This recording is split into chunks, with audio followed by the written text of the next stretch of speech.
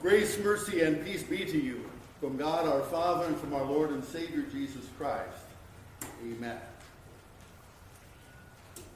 We have walked through the component parts of the general worship service, the main service for Sunday morning, from invocation to benediction. We have put them in conversation one with another. We've put them in conversation with their roots in Scripture. We have traced through the blessings that they have for us, and as they are a rehearsal for us every Sunday for heaven itself, as well as the Lord's delivery system for his good gifts. Forgiveness of sins, recovery and remembrance of our baptismal blessings, the body and blood of our Lord, and the Word of God in our ears.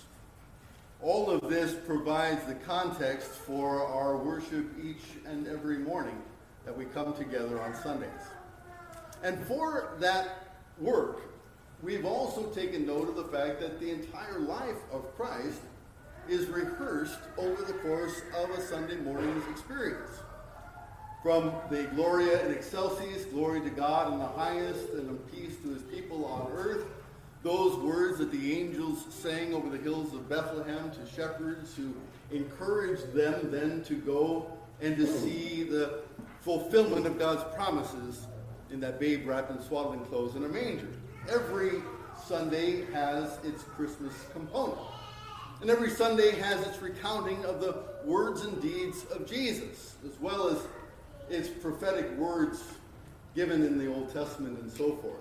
And the ramifications in those epistle lessons from the letters of the apostles given to the churches so that they can too unpack what it is that our Lord Jesus Christ has done and done for them.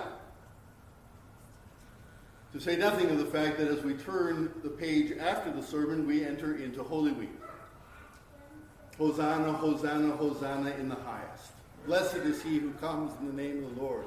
We enter in to the parade, the proclamation of the children as they welcome Jesus into Jerusalem so that they can welcome him as their king as well, as do we. But a king who reigns from a cross and who delivers his gifts of body and blood from a cross.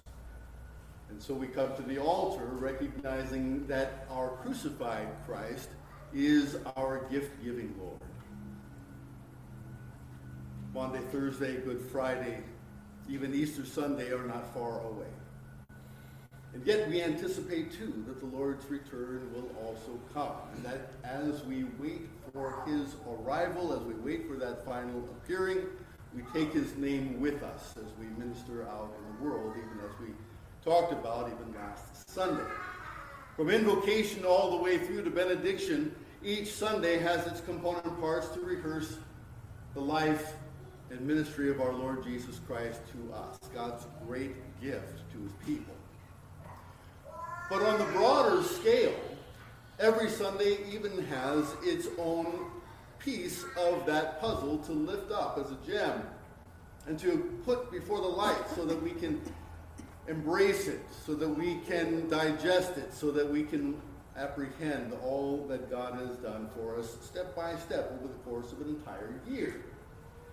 And so just as we have done, so we will do again. If you care to take a look in the hymnal at where we've been, it's on Roman numeral 14 in the introduction, where the lectionary is provided for us, the readings for each Sunday's work from Series A in the 3-year lectionary. We have walked through Series A during this year. Now, I've been preaching on the catechism and on the worship service, and so the lessons have not specifically formed our preaching, but they have been the lessons we have read over the course of these Sundays. And as you have seen over the course of that preaching, you've seen how that lectionary also gets put together, primarily in terms with Series A, following the course of our Lord's ministry through the book of Matthew, through the Gospel of Matthew. On the next page, you'll see Series B laid out, where the Gospel of Mark has its front and center moment in the sun.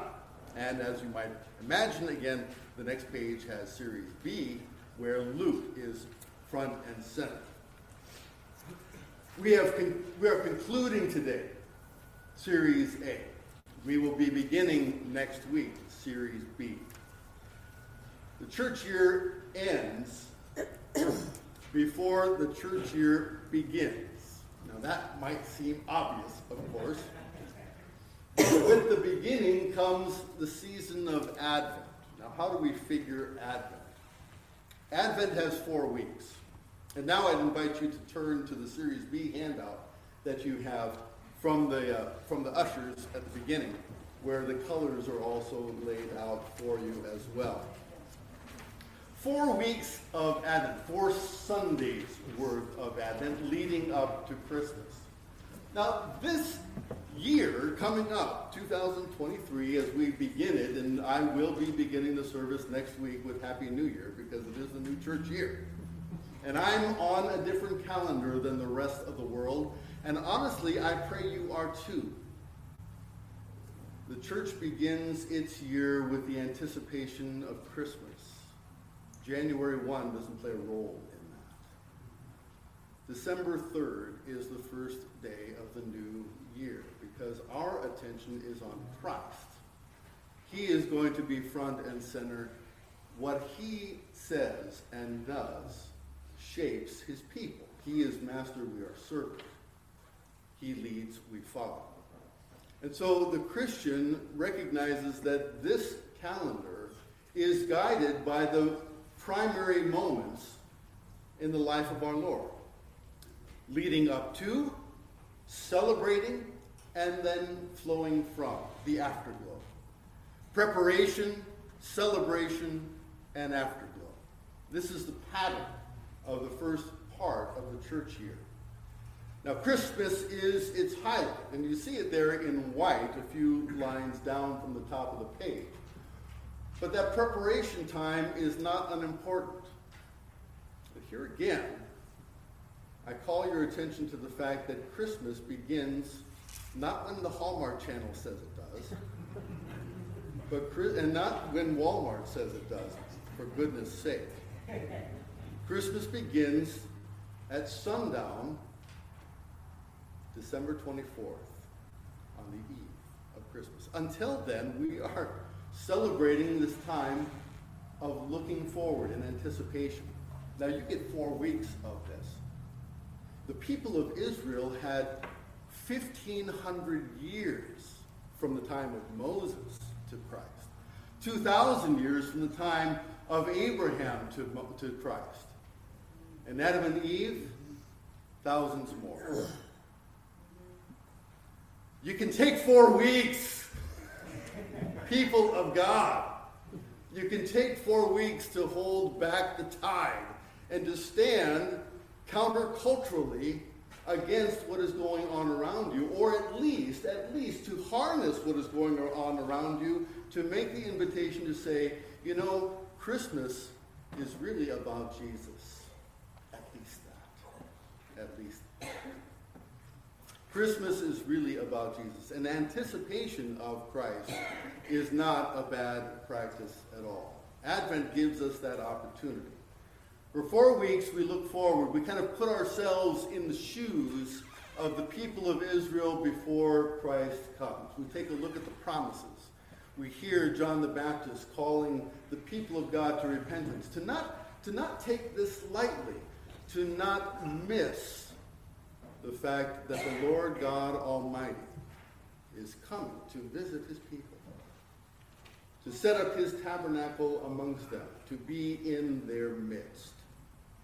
That the holiness of God does not stay enthroned in the highest, but comes to be the peace of God for his people. And to look forward to that, to stand on tiptoe, and to gaze at the horizon and hope and enjoy that God fulfills his promises. That when he speaks, it will be. Because he's given us promises, just like he gave to the people of Israel. He told them that their king would come, and their king came. he has told us that our King will come again. Did he fulfill it the first time? Yes, he did. Will he fulfill it the second time? Yes, he will. In the meantime, he gives us down payments on this weekly basis as he comes to us in his body and blood in the celebration of the sacraments and the word that he has not forgotten these very promises. We stand in between these fulfillments, and we are encouraged by the Lord's coming day in and day out in his word among us as we devote on it and as we meditate on it and as he fulfills his promise to be here with us in his body and blood. Without Christmas, without Jesus taking on flesh and becoming a human being in the manger, we can't have his flesh and blood for us here today. Without that gift having been embraced by God himself, we can't celebrate. We can't feast as he would direct us to feast. And so the preparation leads to its fulfillment in its own feast day. For 12 days, those Christmas days roll through. From the evening of the 24th all the way through until the evening of the 5th of January. Now we're lucky this year because sundown actually hits at 3:55 p.m. on Christmas Eve. And our worship service is scheduled for, you guessed it, 4 o'clock. So it will be Christmas. Why? Because it's the day before. Evening and morning were the first day. Remember from Genesis 1? It was evening and it was morning the first day. It was evening and it was morning the second day. That's why God's Old Testament people celebrated the Sabbath on sundown. The beginning of the day is at sundown. It's only Romans, those of us Romans, who think of the day beginning at sunrise. Christmas begins at that moment when the blue becomes white. We begin to celebrate that God did not forget his promises, but has fulfilled his promises. Christ come to be with his people. With all of the promises that get shouted out and glorified by angels and shepherds and pondered by Mary, the afterglow of that season becomes so relevant as Christ is baptized and then becomes the templates for our own baptism. Imbued with the Spirit, he goes and engages his mission. He preaches, he teaches, he heals. He shares all that the kingdom of God would provide for his people. He brings Eden back into play so that the perfection and holiness and the fellowship that God had with Adam and Eve can be had with Christ. The forgiveness of sins wins the day. And that the work of Jesus is to bring that kind of manifestation of God for his people. And yet he doesn't reign the way kings on earth reign. No, because his enemy is not the other kings. His enemy is death. And he is going to go and he is going to work his solution to death from the inside out. He is going to go down into it. He is going to be rejected by all, standing alone at the cross. He embraces all for us. Now, Mark takes us through that entire string of episodes, from Epiphany, where he is baptized, all the way through into the cross. Mark follows that pattern that Peter set up in Acts chapter 1, that everyone who knows in the company of our Lord the entire story from beginning to end can be a witness to what he has accomplished. From the baptism of John to all the time of his going in and out among us, all the way to this very day, Peter says in Acts 1, that when he was lifted up into heaven, they should know that whole story. So 2 men at that point were put before all the apostles to take up the position that Judas had left vacant. But now we stand on the threshold of beginning that journey one more time. Over the course of these next months, you have opportunity to be equipped for the sake of being witness, to bear witness in the world for the good, beautiful fulfillments of all God's promises in Jesus Christ, from his baptism to his ascension. In being equipped for witness, Mark will show us the way. Just as he learned from Peter, so he will teach us as well. What was handed on to him will be handed on to you in these passages of Scripture that lift up Jesus Christ. You will be equipped for sharing Jesus' own story. Over the course of this church year, then, we have these twin festivals, Christmas and Easter, each of them robed in white, so that we can see the high points of the fulfillment of God's promises.